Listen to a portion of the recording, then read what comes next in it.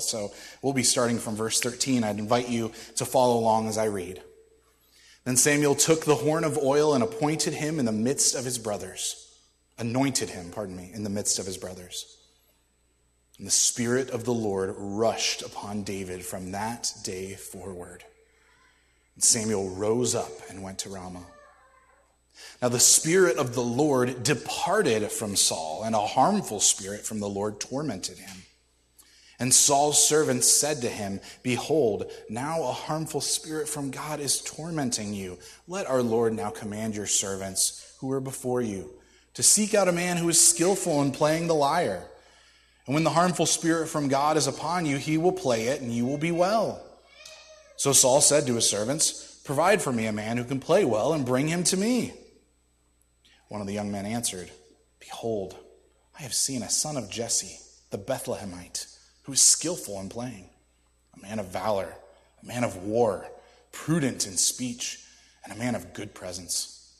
And the Lord is with him." Therefore Saul sent messengers to Jesse and said, "Send me David your son, who is with the sheep." And Jesse took a donkey laden with bread and a skin of wine and a young goat, sent them by David his son to Saul. David came to Saul and entered his service. And Saul loved him greatly. He became his armor bearer. Saul sent to Jesse, saying, "Let David remain in my service, for he has found favor in my sight." And whenever the harmful spirit from God was upon Saul, David took the lyre and played it with his hand. So Saul was refreshed and was well, and the harmful spirit departed from him. This is the word of the Lord. Thanks be to God. Our title this morning is Usefulness in Following the Spirit. Main idea, the main point that the author is showing us in this passage is a contrast between the one who has been acting as king, though he has recently been removed from that official position, and the one who has been anointed as king, though he is not yet sitting on the throne. For a little bit of background, if you remember from chapter 15, Saul was commissioned to go to war with the Amalekites and to wipe them out completely. Saul instead chose to keep the best of the livestock, to keep King Agag, and to remain with them there until Samuel returns so that they might be offered as a sacrifice. Well, Samuel's big message in chapter 15 was obedience is better than sacrifice, than the things that we come up with on our own to try to please the Lord. Samuel's not just a stern warning, but in fact his judgment, the judgment that the Lord had passed on Saul, was delivered through Samuel. And he said, "Since you have rejected the Lord has rejected you from the kingship." And so it fits for us as we look at verse 14 to see that the Spirit of the Lord departed from Saul.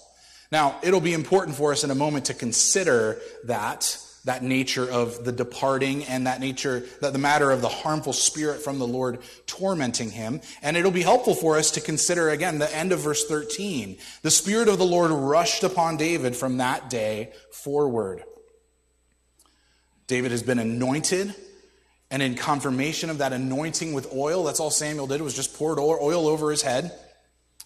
The Spirit of God then rushed upon David. And you might notice something unique.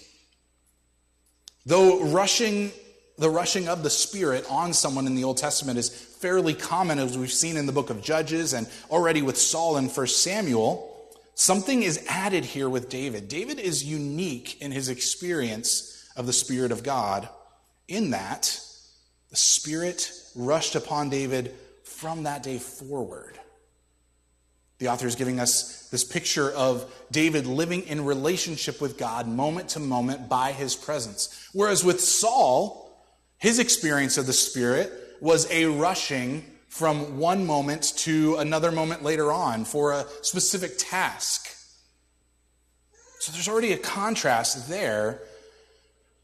And I think that contrast is important for us as we consider the instatement of Saul in the first place. If you remember, Israel had asked for a king. And their qualification was, we want a king like all the nations have. And so God chose Saul in order to answer that exact request. Saul then proved to be a king just like the rest of the nations, primarily in regards to his ultimate downfall of rejecting the word of the Lord, which is, of course, at the core of the character of any worldly authority as well, right? An authority in the world that would say, I'm in charge, is going to start by saying, I'm going to reject the word of the one who is truly in authority. And Saul proved himself to be just what Israel asked for. In mentioning that he was going to remove Saul then, he told Saul through Samuel that the Lord has picked someone better than you, a man after God's own heart. And thus we have David. Saul was the one that was asked for by the people. And he came as the sort of expected example. He was tall, he was handsome, he's a man of war. But David comes not as the one asked for by the people, but as the one asked for by God. And not really asked for, right? But rather chosen. If you'll remember, there was a quote that we used from John Woodhouse in chapter 13 in regards to this matter of being a man after God's own heart, and that speaks less about the character of that person or the qualifications of the individual himself, and more about God's choosing of that person. Says Woodhouse, this is a way of saying that God has chosen this man according to his own will and purpose. And when God does that, he brings people into the unfolding work that is constantly unfolding through Scripture. So this is why David is then useful to God. He is useful because of the presence of God in his life. He's useful because having the presence of God in his life, he is now able to obey the will of the Lord and not seek his own plans or alternatives. See, like David, the people of God are not called to be just passive recipients only in relating to the Lord's plan. We are recipients, right? We can do nothing apart from Christ. If we do not have the grace of the Lord, there's no way to please him. If we don't have faith, rather, the author of Hebrews tells us, apart from faith, it is impossible to please God, and therefore to be useful to his plan. We are not meant to simply be passive recipients only. We are meant to act out in light of what we've received, namely the Spirit of God. If the Spirit of the Lord was suddenly absent from your life, as Saul has experienced in our passage this morning, what perceivable difference would there be? What would you be able to notice would change if suddenly the Spirit was gone? I think in a lot of my moments in life, I might not even be able to notice that the Spirit would be gone. Because the temptation in this world is to constantly be acting out according to the flesh, according to our old way of life, our old way of thinking. And so I wonder sometimes when I'm caught up in my own agendas, caught up in my own plans, trying to be helpful to my own purpose, that if I experienced what Saul experienced, would I even be able to tell the difference? Part of why I ask that question is because when we see Saul suffering under this harmful spirit from the Lord, he doesn't seem to know what's going on.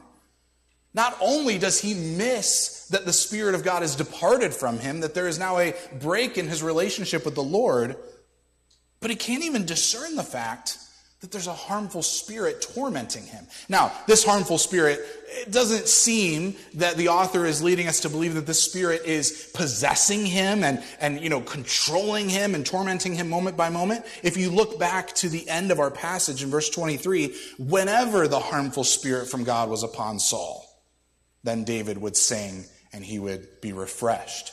So this seems to be a sort of spiritual attack that is forming a pattern in Saul's life and is certainly in direct correlation to the fact that the Spirit of God has left him. Now, let's think in terms of ourselves here again for a moment and consider the fact that for Christians, the matter of the Spirit is far more like the experience of David in this passage than it is the experience of Saul anywhere else. In that, David, again, experiences the rushing of the Holy Spirit from that moment forward. There's a remaining of the Spirit.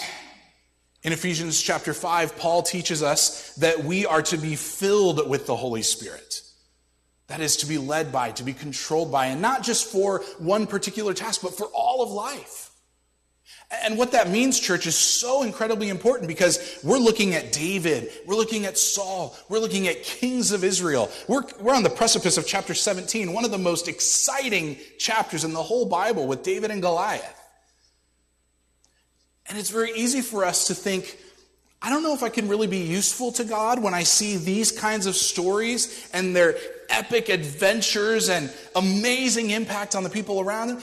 I just don't know if, raising my kid right now from day to day is really having an effect on anybody else, or what I do in the office from Monday through Friday, or making sure my grass is cut on Saturday afternoon. As I go through those regular everyday types of things, it may be that we're tempted to think that these things are small and insignificant. But if the Spirit of God is on us to fill us moment by moment for all of life, then there is not an insignificant moment in your life. How about that? That's kind of tough to swallow. Because in fact, I would like to have some insignificant moments in my life. I would like to know that there's a period of time where I could probably just relax a little bit and not worry so much about what the Spirit's doing. Let's not forget that within the commandment of God, we have a call to rest. We have a Sabbath commandment. Partially what we're doing right here is in obedience to that matter of Sabbath, that matter of resting. So we ought not think that because the Spirit is on us, because we are therefore useful to God, that we need to spend every single moment doing some dramatically effective thing for the kingdom of God. Rather, the primary work of the Spirit is to transform us from one degree of glory to the next into the image of Christ, to make us more like Him in who we are. Because who you are is far more important than what you do. And what you do will come out of who you are, of course. Well, let's continue to our story here. We find David, as Tim mentioned last week, David was the last choice for Samuel as he came to Jesse's house. He came to Jesse's house looking for the one that the Lord was to anoint, and David was the youngest one. He didn't even show up when all the sons were called out. It's kind of funny and ironic, isn't it? Samuel goes through and he sees all the tall ones, the strong ones, the impressive-looking sons of Jesse. And yet the Lord says, no, not any of these. And then we have David. David who now has the Spirit of God. And because of having the Spirit of God, he has everything that he needs. We're going to look at this passage in sort of 3 steps in thinking about Spirit-driven usefulness in following the Holy Spirit. So we're going to consider the beginning of Spirit-driven usefulness, the direction of Spirit-driven usefulness, and then lastly, the outcome of Spirit-driven usefulness. So there's an outline in your bulletin if that would help you map out where we are in our sermon this morning. Well, David's journey begins in verse 13. He's been chosen and anointed. He is a man after God's own heart because of the choosing of God.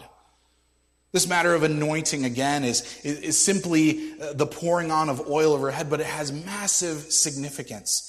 This matter of anointing is associated with the word Messiah in the Old Testament, which we translate to Christ in the New Testament. So as you think about Jesus Christ, we're thinking Jesus, the anointed one. The one set aside for God's plan for a specific purpose. And David's even giving shadows of that here as he's being anointed, as he is in some ways becoming a Christ. So hear that indefinite article in front of that. He is not the Christ. He is not Jesus, the Son of God. But he is, in one sense, christened or anointed for the purposes of God here. Now, I'd like you to put yourself in David's shoes for a moment, too, because he's young at this point. And, he was out tending the sheep, just doing the normal Tuesday-type stuff. And then Samuel shows up. Whether he knew who Samuel was or didn't really matter so much. There was a visitor that they had not expected. And he was talking about anointing the next king of Israel. Where are you in this moment of anointing? If you're David, if you're seeing things through his perspective, do you think, I'm shepherding the flock, I come back, I get anointed as king, and then I'm going back to the flock? Aren't you kind of anticipating something else now, right? Like, boy, this is the beginning of something really big. How could I possibly go back to the normal stuff? How could I possibly expect anything but something massive and wonderful about to happen? I don't know for sure if that's what David was thinking. Perhaps he was a much calmer person who could just say, all right, well, I'll just wait on God and see what he does. I don't really think that's true. If you've ever read the Psalms, David is a very emotional person, isn't he? He's very expressive about where he is, how he's feeling, what he thinks is right and wrong. So I imagine that David is at the very least wondering, what is this the beginning of? I am being anointed and set apart to be useful to God's plan. And he said it was to be the king of Israel. I'm just a kid. There is already a king too. He's a pretty lousy king. David has a long road before he goes to the crown, goes to the throne himself. I wonder, as we think about David's long road that extends through the rest of the book of 1 Samuel into the beginning of 2 Samuel, I wonder what it looks like for us when we are in a waiting period. What does it look like for us to trust the Lord in that waiting period? It may be a matter of our job. It may be a matter of a ministry we're waiting for. It may be a matter of a relational issue that just seems unresolved and we're simply waiting for the Lord to do something here. Or perhaps we're even yielding to the Spirit and saying, Lord, what do you want me to do in this relationship? And the Lord seems rather silent in his word and in your moments of prayer. What does it look like to trust him? What does it look like to seek the usefulness of the moment? To recognize that thing that you'd really like to get to, even if you don't know what it is, isn't quite here yet. What does it look like to be useful before your new job, before a new college semester, before a baby is born? We aren't good at waiting. And I say that for all of us, because I think sometimes we characterize ourselves or others characterize themselves as being bad at waiting. No one's good at waiting. Right? Let's be honest. It's the same thing with the matter of control. You say, well, this is a very controlling person. You can say, well, maybe there's an expression of that's stronger, but the truth is we are all controlling people, aren't we? I mean, who would really like to say, Lord, here's my life. Take it and let it be consecrated to you, set apart for your purposes and your plans, and I'll just be quiet and follow along with every detail? None of us do that. Let's be honest. Again, there's a danger in us singing those kinds of songs, but we continue to sing them because that's where our hearts need to be. The beginning of Spirit-driven usefulness is found as we wait in the presence of God, as we draw near to him in the waiting. As we draw near to him, then we see the usefulness that he has for us moment to moment. And a lot of times that usefulness is unexpected, as we're going to see with David's life. So let's continue. That's the beginning of Spirit-driven usefulness. Now let's look at the direction of Spirit-driven usefulness. Because here we find Saul's big problem. And thinking about Saul's problem with his tormenting spirit, the harm that's being brought on him at different times throughout his day or his week, perhaps. I immediately thought back to FDR, President Roosevelt, and his struggle with polio. You can remember those images of him standing to address the nation. And I just kind of went through a bunch of images this past week and seeing him, holding on to someone's arm, holding his cane like off to the side. There was a matter of importance that we see our president as someone strong and able and of sound mind. That's all I'm going to say. Because the image of the leader is so incredibly important. And so you put yourself in David's shoes, put yourself in Saul's shoes now, consider where he is, that at any moment he could go from having a completely sound mind to being under extreme distress over a spiritual force in his life that he has no control over whatsoever.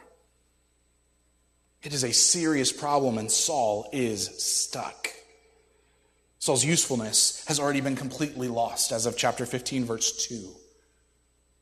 Because of Saul's repeated disobedience and wandering from the clear direction that God has given him, God has basically had to say, you're not useful to me anymore for my plan.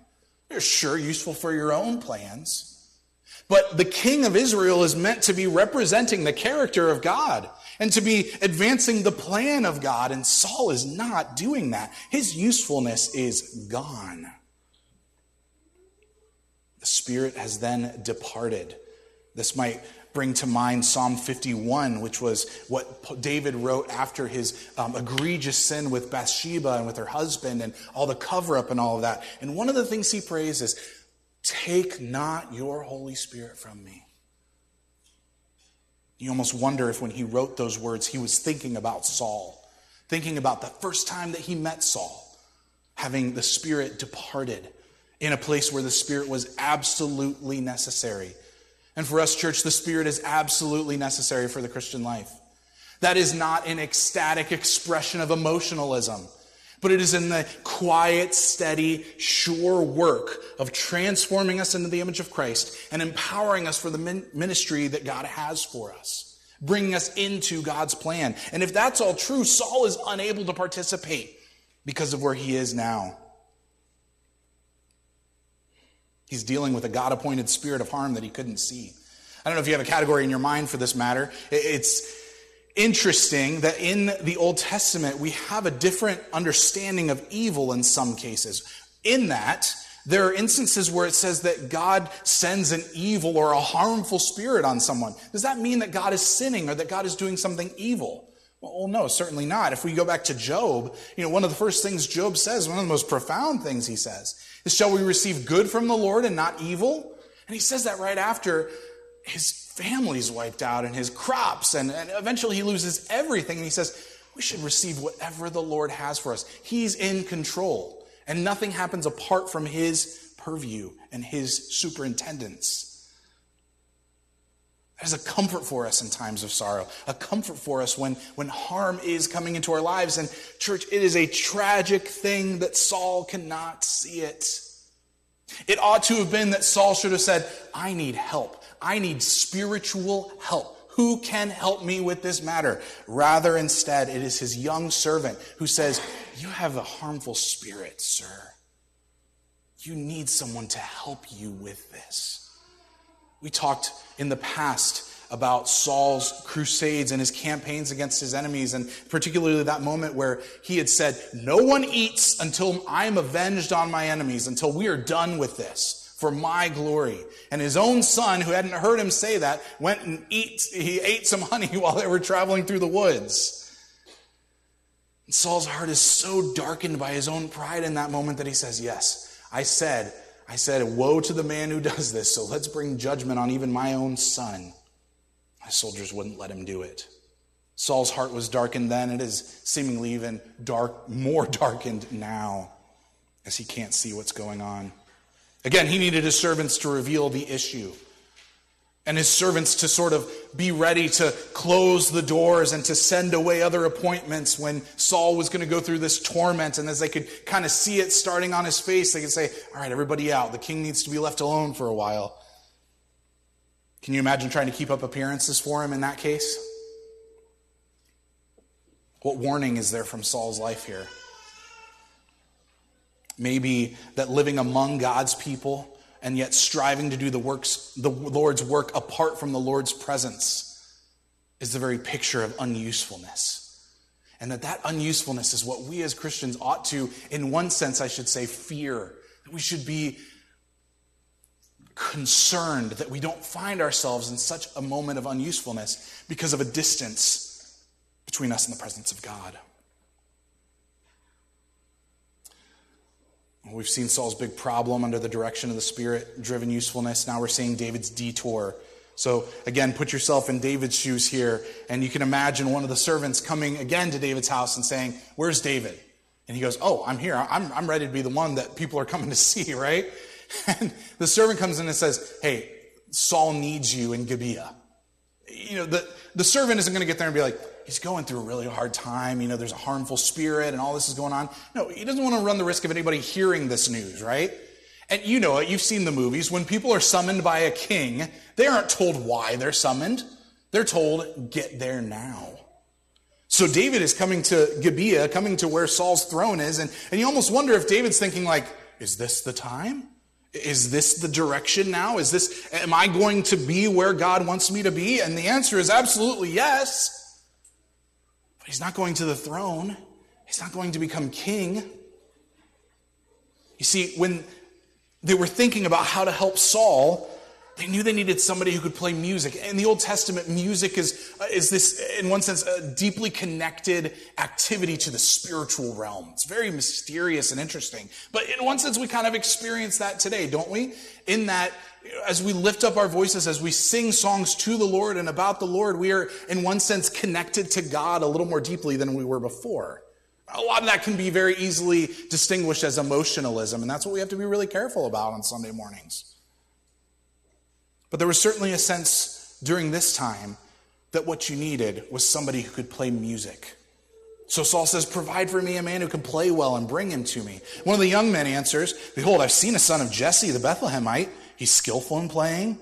He's a good musician. He's a man of valor. He's a man of war. He's prudent in speech, a man of good presence. And most importantly, the Lord is with him.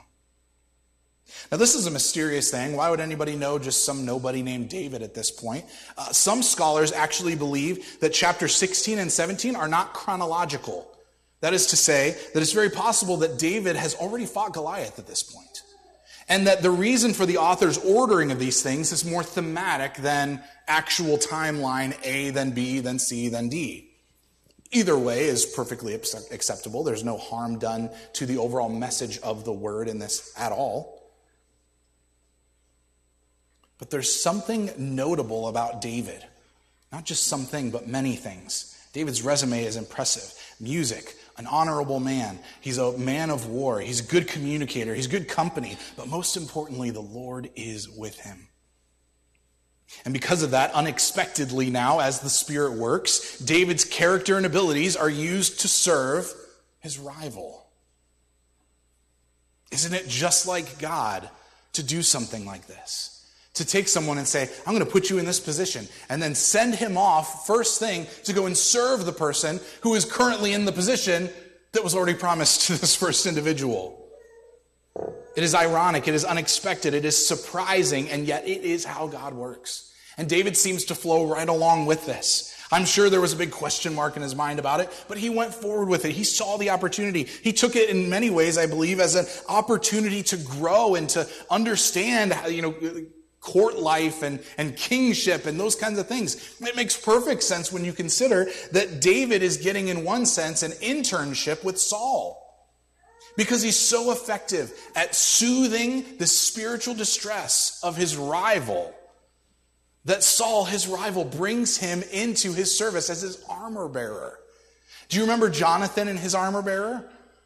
When Jonathan said, hey, let's go up and take these Philistines, just you and me. Let's go. It may be that the Lord gives us victory. Let's see what happens, right? And his armor bearer says, do whatever in your heart. I am with you, heart and soul. Let's go. Your armor bearer position is one who needs to be in one sense, chorus and in harmony with the person for whom he's carrying the armor. And so David's position as armor bearer is not just hey, we need an armor bearer. Maybe you'd be pretty good at this. No, Saul is handpicking David and saying, I need him. I don't think anybody else can be or do this job as well as David can. Saul is ironically seeing what God had been doing and is doing in preparing David for something bigger and thus moving him along on that path. I mean, not that, you go into the promotion and like, well, I'm armor bearer, but next year I'm hoping to become king, right? But in one sense, he's getting closer and closer to that promise that was made, that plan that was revealed to him through some very unexpected means. Let's consider the outcome of Spirit-driven usefulness. Verses 21 through 23, we see again, David has become the armor bearer. We see that Saul loved David. Now, this is a very royal and political term that's being used here, but there's certainly a deep affection.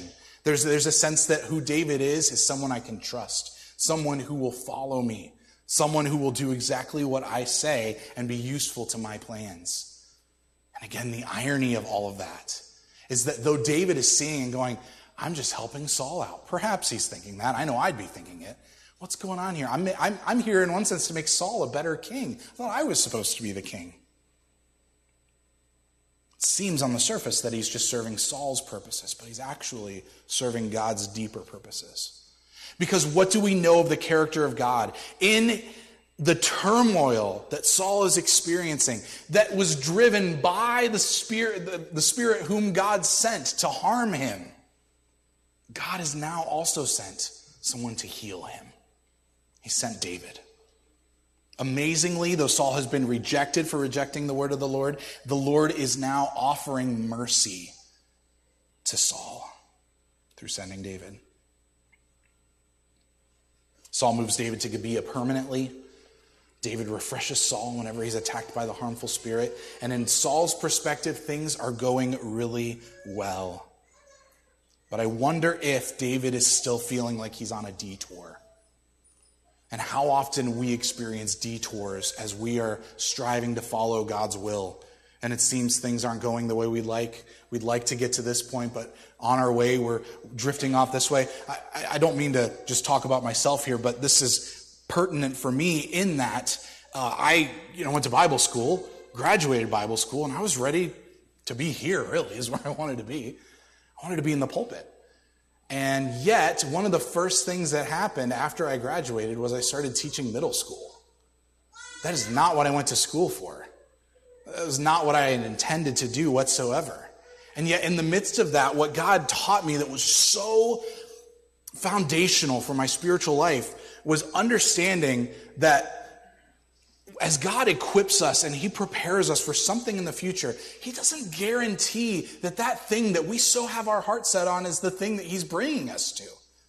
But that the things that he's giving us, the way he's equipping us, are going to be perfect for where he is bringing us in an unexpected and surprising kind of way.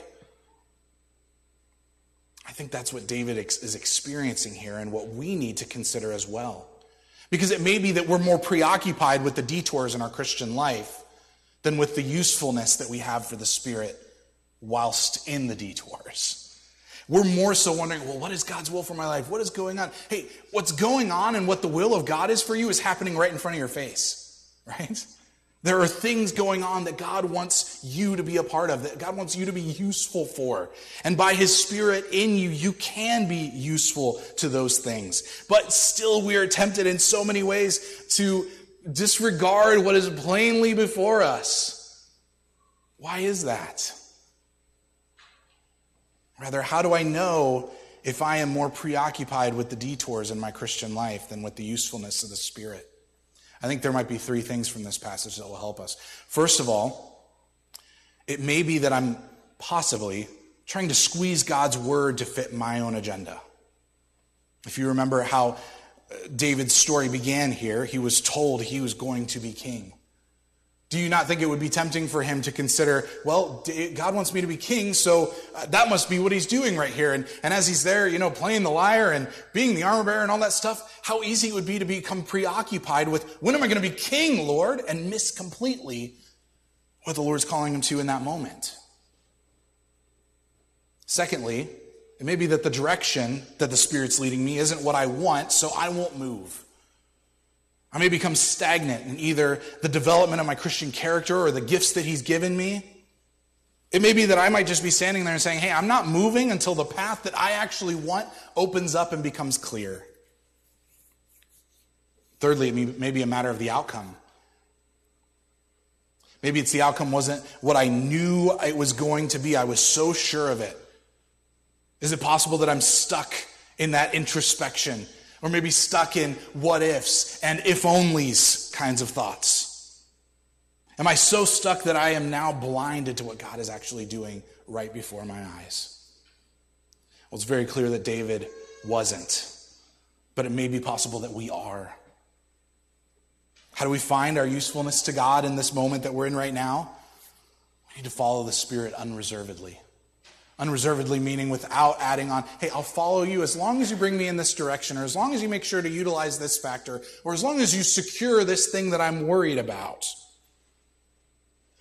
Well, if that's really the case, the truth is that we can't follow the Spirit unreservedly on our own.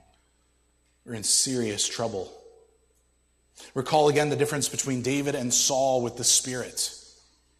From that day forward, the Spirit was with David, but the Spirit has left Saul. After only appearing in his life at different stages for different particular tasks. Saul had access to the Spirit only when the Spirit appeared, but David had the Spirit moment to moment. And remember, this is what the New Testament teaches us about the Christian life. We are called to be filled with the Spirit, to be led by the Spirit in every moment. So why do we struggle to follow the Spirit? It can only be that we're discontent with the Spirit's will, with the Spirit's direction. And thus we create a sort of self-created distance from the Spirit. Do you remember in Romans chapter 8? You might like to turn there, in fact, for a moment. Romans chapter 8 is that big Holy Spirit chapter that's so helpful. I'll look at verses 7 and 8 here for a second, wherein Paul, the apostle, teaches the church in Rome, the mind that is set on the flesh is hostile to God, for it does not submit to God's law. Indeed, it cannot. Those who are in the flesh cannot please God. See, that's the alternative. If we're not following the Spirit, we're only going to be in the flesh, and we're only going to be able to be hostile to God, to his plan, and to his direction. Yet, in verses 9 and 10 of chapter 8 of Romans, Paul says, you, however, are not in the flesh, Christian, but in the Spirit, if, in fact, the Spirit of God dwells in you. Anyone who does not have the Spirit of Christ does not belong to him. But if Christ is in you, although the body is dead because of sin, the Spirit is life because of righteousness. Because of righteousness. The righteousness that Christ gives us. Because that lifestyle of living by the flesh and living in contrast to the Spirit constantly is unrighteousness. It is not living right with God. It is the opposite of that very thing.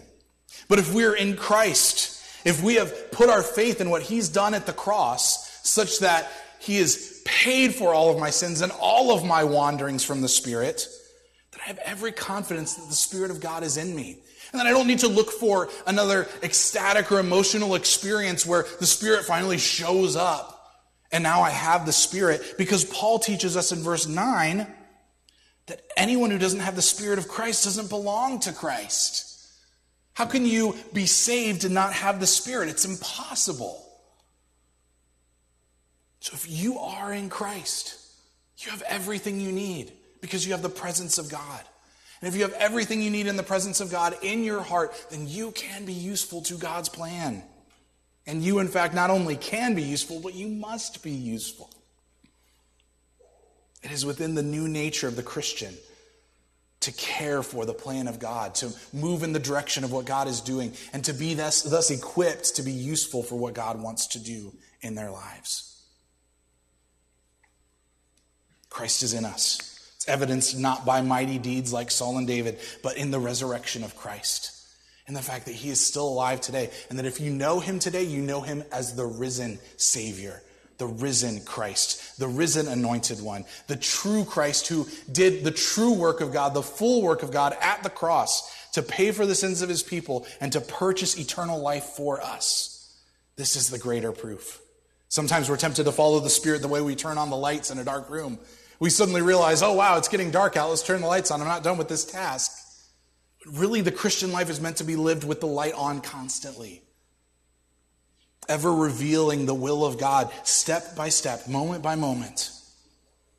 You know, it's fascinating that David had this rushing of the Spirit that went with him from that moment on. We can go forward into the New Testament to Luke chapter 1. We're told that Jesus was filled with the Holy Spirit even from his mother's womb. And that he grants to us in our new birth.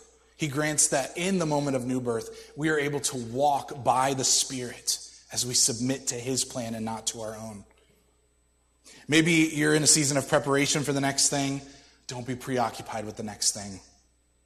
Maybe you're in a season of disappointment. Don't lose hope. You're useful to God because of what Christ has done.